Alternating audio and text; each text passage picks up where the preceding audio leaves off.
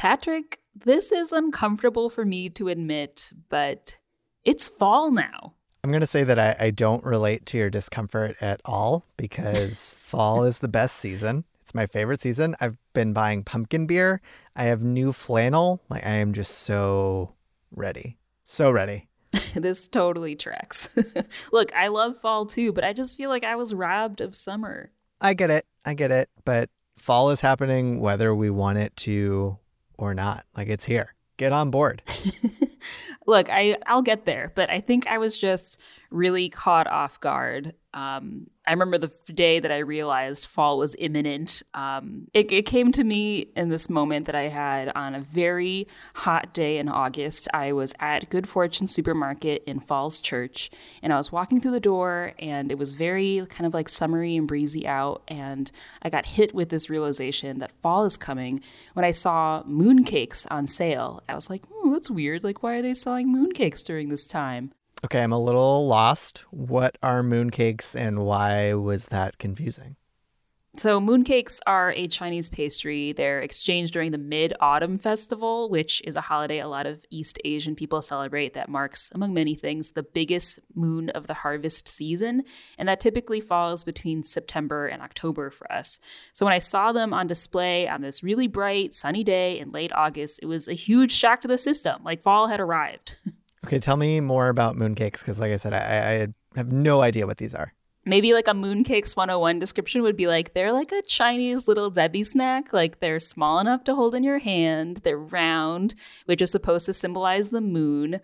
On the outside, they have a soft pastry shell that's stamped with pretty designs like flowers or Chinese characters that say things like longevity. And I grew up with the mooncakes that have lotus paste on the inside, but the fillings really vary depending on the culture that makes them. But one thing that spans different cultures is a salted egg yolk in the middle, which when you cut the mooncakes open is also supposed to symbolize the harvest moon. Okay, I'm on board. Yeah, they're super beautiful, but they're also a little divisive. I compare them to fruitcake because I feel like for Christmas, everybody wants to gift each other fruitcakes, but nobody actually wants to get stuck with a fruitcake. And I feel like a lot of people feel the same way about mooncakes. That's Suzanne Nguyen. She's a Washingtonian who flies home to Naperville, Illinois every year to make mooncakes with her mom for the Mid-Autumn Festival. I also hate store-bought mooncakes. I grew up not really liking them, but I promise you, our homemade ones will change your mind. We'll talk about why they're so polarizing later, but until I met Suzanne, I didn't know many people who made homemade mooncakes. They're so labor-intensive that most people I know just get them from the store. And in a normal year, I'd be one of these people. I'd just pick them up and I'd share them with friends in DC. But this year, when I saw them at the store, I just wasn't ready. Right. You were robbed of summer and they were here too early. They weren't welcome. Yeah. But for Suzanne, it was the opposite. Mooncake season was right on time, and making them with her family was a way to stay close to them in a year where nothing feels normal. I'm Patrick Fort.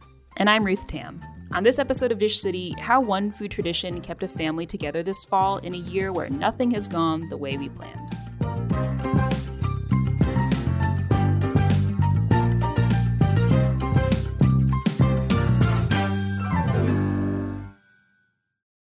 So this September, Suzanne spent 2 weeks in the Chicago area to help make hundreds of mooncakes for the Mid-Autumn Festival. Her family ships these from Naperville, Illinois to people all across the country who prefer her mom's homemade Vietnamese versions to the kind that you find in the store. It's something that they've been doing for years. Food has always been a big part of their lives. Both my parents are immigrants from Vietnam. My dad was actually a refugee, so like a boat person. Growing up, my mom has always loved to cook, and she didn't always have the time to because she was raising me and my sister and going to school at the same time, and my dad was working. But as we got older and we were able to save up more money and move on up to a bigger home, she was able to dedicate more time to cooking. She's always cooked tons of Vietnamese food. It's how I learned how to cook and how I was inspired to start my own food blog for Vietnamese cooking. When my mom was cooking for the family, she'd just set me on the counter in the kitchen and I'd watch her. Sometimes she'd give me a snack to get me to stop chatting.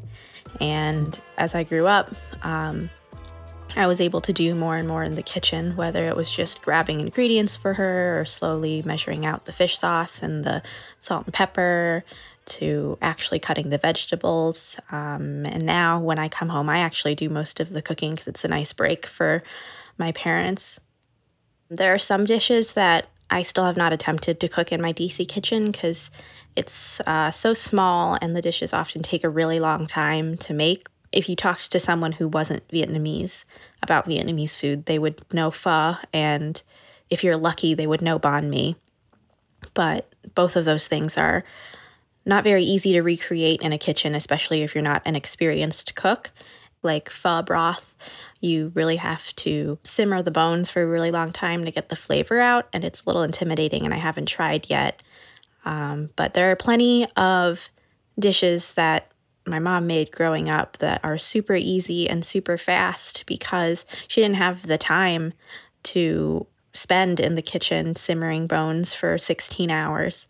And I started the blog because I wanted to bring attention to those dishes. Some of them are quote unquote authentic, something you might find in Vietnam itself, and some of them were dishes that my mom made up but had very familiar Vietnamese flavors.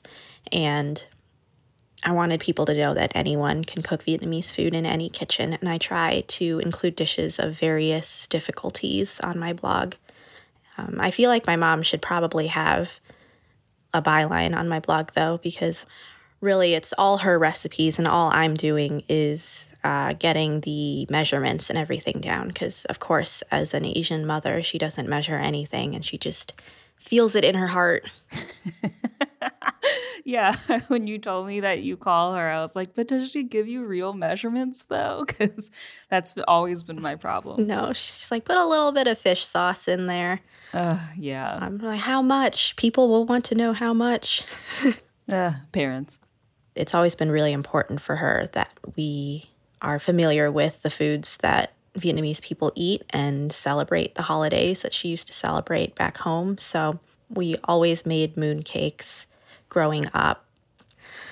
Since mooncakes are a dish that you sort of mail to your loved ones or gift to your loved ones during the holiday, almost like fruitcake during Christmas, my mom used to always mail them to all of her closest friends, and they happened to think that they tasted better than the mooncakes in grocery stores, so they started asking if she could make them some extra mooncakes so they can give them to their friends, and offered to pay for them, and it kind of just spiraled from there.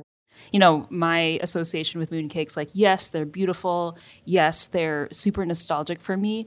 But, like, the taste, it's, like, super dense. It's very rich. And if you get one with an egg yolk, like, they can be kind of chalky. I feel like mooncakes are, like, a love-hate thing.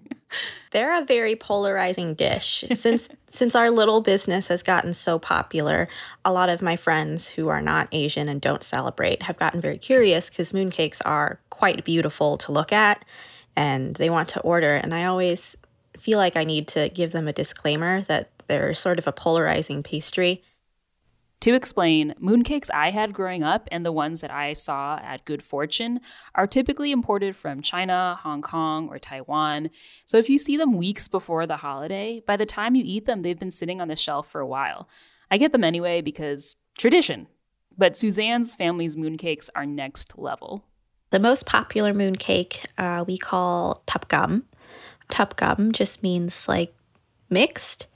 It's a sort of sweet and savory mix of candied lemon peel and candied ginger and different nuts and seeds, and also a little bit of ham and barbecue pork.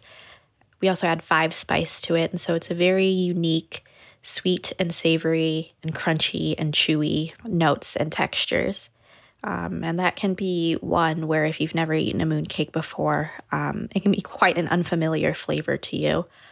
But if you are a mooncake connoisseur, that's sort of the most popular flavor. This sounds nothing like the mooncakes that I grew up with, in the best way possible. Yeah, so I personally prefer that flavor the most. And the other ones we have are mung bean, which is like a yellow, almost like lentil-y bean. In Indian food, it's used to make dal a lot, so in a savory capacity. But for a lot of Vietnamese desserts, we steam them and then turn it into a sweet paste and either top desserts with it, or for mooncakes, turn it into a chewy paste that we put inside the pastry dough. And then we have taro, which is a potato-like vegetable, very similar to ube, but a bit lighter in color. So if you've ever had a Filipino dessert with the ube sweet potato in it, it's a similar flavor. And we also have red bean. So I find that a lot of people who've never had mooncakes before order those because it's a more familiar flavor to them. And then coconut as well. That almost tastes like the Italian macaroons, the shredded coconut cookies. I could use some homemade mooncake in my life. Yeah, I don't want to toot my own horn because obviously my family is selling them, but it is quite easy to eat an entire mooncake by yourself if it's one of my mom's mooncakes, and I struggle with that every time. I'll cut off a tiny sliver for myself, and I'll be like, why is this so easy to eat? I'm only supposed to have a quarter of a mooncake that's one serving size.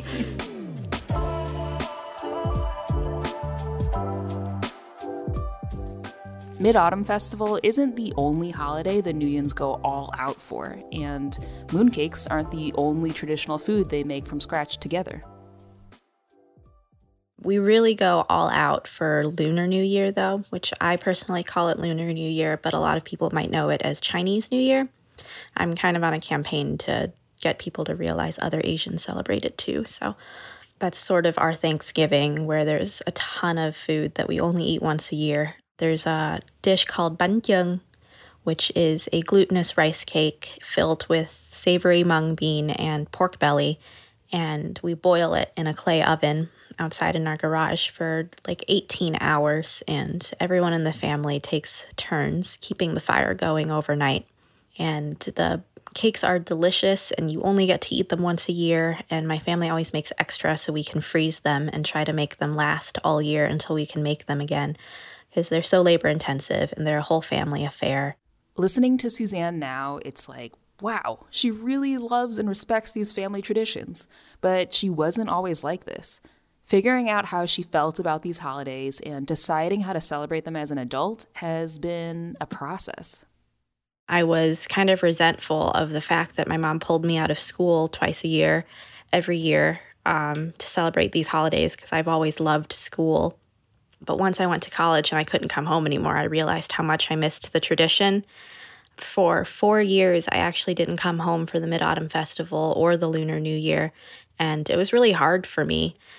I actually bawled my eyes out my freshman year when I had to spend Lunar New Year by myself with a bunch of people who didn't celebrate the holiday. I overslept and missed the parade in Chinatown, and then I ended up almost getting written up by an RA for something I didn't do. And so since the Lunar New Year really sets the stage for the rest of your year, I was like, oh my God, this is going to be the most unlucky year ever. I've just really screwed myself over for the whole year. This is terrible. Oh, no. And sophomore year for the Lunar New Year, I was studying abroad in Paris, and I had made a lot of Asian friends by then. And we all met up in one girl's apartment, and we were all different ethnicities. So I made some Vietnamese food, and one girl made Korean food, and one girl made Chinese food. And we shared a mixture of all of our Lunar New Year traditions, and that felt really good to me. So when I went back to school, I became an RA, and for the next 2 years on the Lunar New Year, I would make a huge building-wide program. I'd have my mom ship my traditional Vietnamese dresses to me, and I put out the games, and I tried to loop in other RAs of other Asian ethnicities to help me respectfully celebrate their traditions for the Lunar New Year. And that was really nice because especially with the Vietnamese students, because I'm Vietnamese, they would come up to me. A lot of international students would, and they would say, oh my gosh, I don't know where you found all of this food. I was worried that I wouldn't be able to eat any of this year because I had no idea where to find it. And I've been feeling so homesick because I'm going to school halfway across the world, and this is the most important holiday of the year, and I can't be with my family. And this really felt like you brought a bit of home to New York for us. So that was really nice because I didn't have that my freshman year. So it wasn't until I graduated and moved to DC and had a job and was no longer beholden to any classes or professors that I decided I would try to come home for the Lunar New Year and try to come home for Mid-Autumn Festival. At the time I was working weekends. I had started in May and it was only September or October. And my mom actually called me up and said, "Suzanne, can you come home this weekend?" I said, "This weekend? No, that's not enough time. I have to tell my boss to take time off, but I don't know if I've accrued any time off yet. And I've only just started working. I don't know. I don't think I can." And she said, "No, I really need you to come home. I have to make like 200 mooncakes. I've never gotten this many orders before, and I can't do it by myself." And my mom was having some issues with shoulder pain.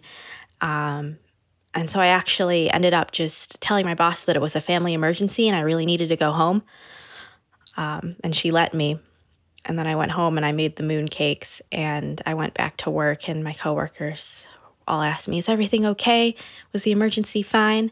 It's like, "Yeah, it was actually a mooncake emergency. Would you like some free ones?"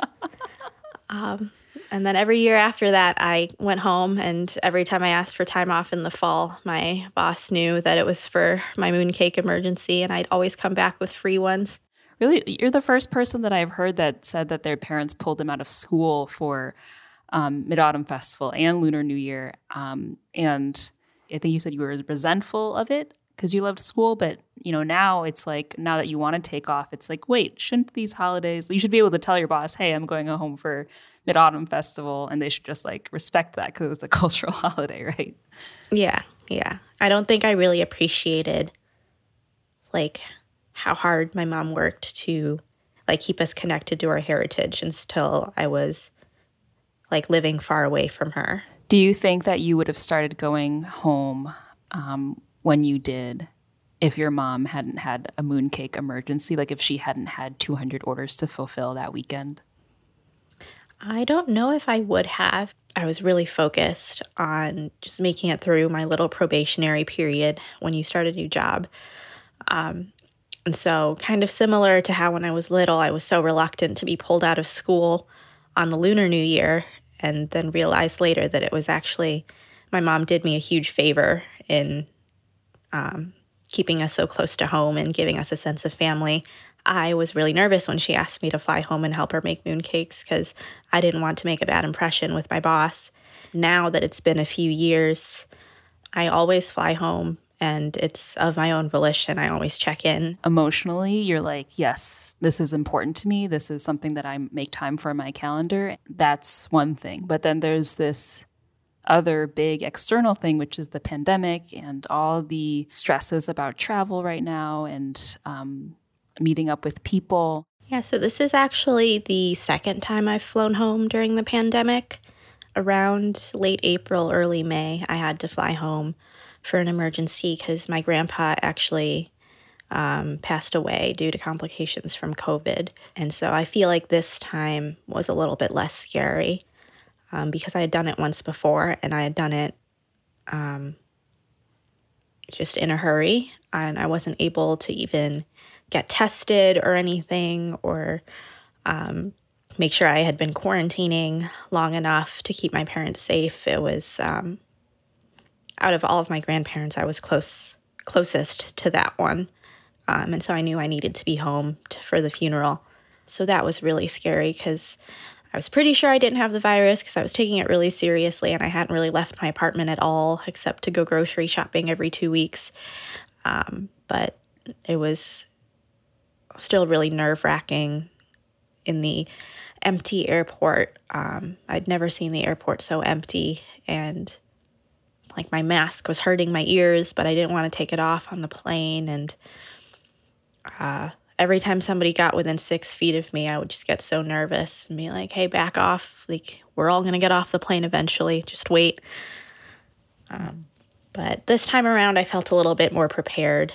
I knew exactly when I would be flying. And so 2 weeks out, I was able to get all the groceries I needed and make sure I wasn't leaving my apartment unless absolutely necessary, and just try to make it as safe as possible for my parents who are a bit older. It's actually really nice because another tradition that Vietnamese people have is when loved ones pass away, you have a big ceremony and dinner on the day that they died every year. And my grandma, my maternal grandma, passed away my freshman year of college, September 9th, September 10th in Vietnam, September 9th here. And it turns out that I would be home this year for it because it matched up with our mooncake season.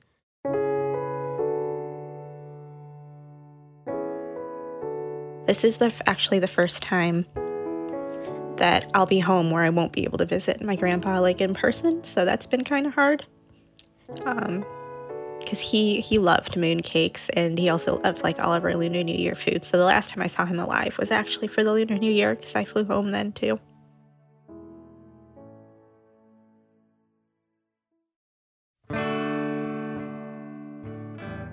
I think this trip has been different, not just because of the pandemic, but my mom has just been so excited at how many people have been ordering from us, and she says it's been the most fun she's ever had selling her mooncakes and promoting it. But at the end of the day, I think she has the most fun because she's passing on a tradition to her children. Because of COVID, I haven't been able to see my family in almost a year, and I'm missing all our food traditions. Yum cha in Chinatown with my grandparents, eating my dad's steamed fish in Ngao Lam. It's really difficult for me to transition to another season of this pandemic because during any other year, right now I'd be gearing up for a lot of family time and a lot of meals together. Only this year, I haven't been able to figure out how to safely do that. But I'm really happy that Suzanne was able to make mooncakes with her family. So to live vicariously through her, I ordered a bunch of mooncakes from her mom, Mimi Nguyen.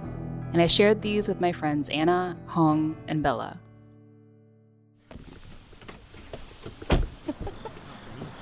Hi. How's it going? Good. Does anyone want to do the honors? I will. They look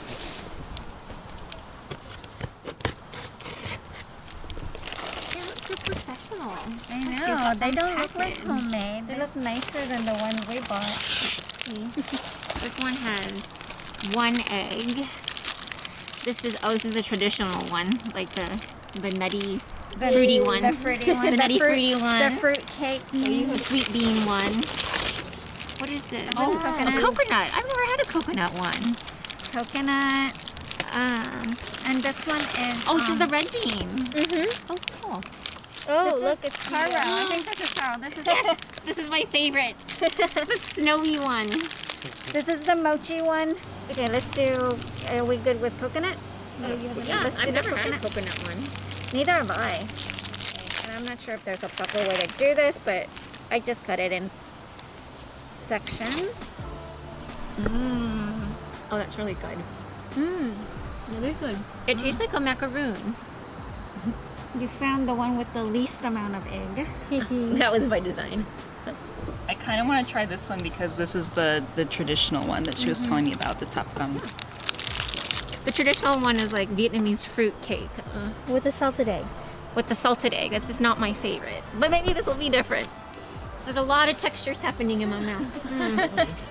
But yeah, it's the barbecue pork. It's sweet, and there's a water chestnut, right? Is there a water chestnut in there? Maybe. Should we keep trying other ones? And you didn't save any for me? Look, you heard Suzanne. Mooncakes are polarizing, and I'm not about to give them to people who, don't get it. If you know, you know. Okay. Except Suzanne's mom's mooncakes were amazing, and I would recommend. So maybe next year, Patrick.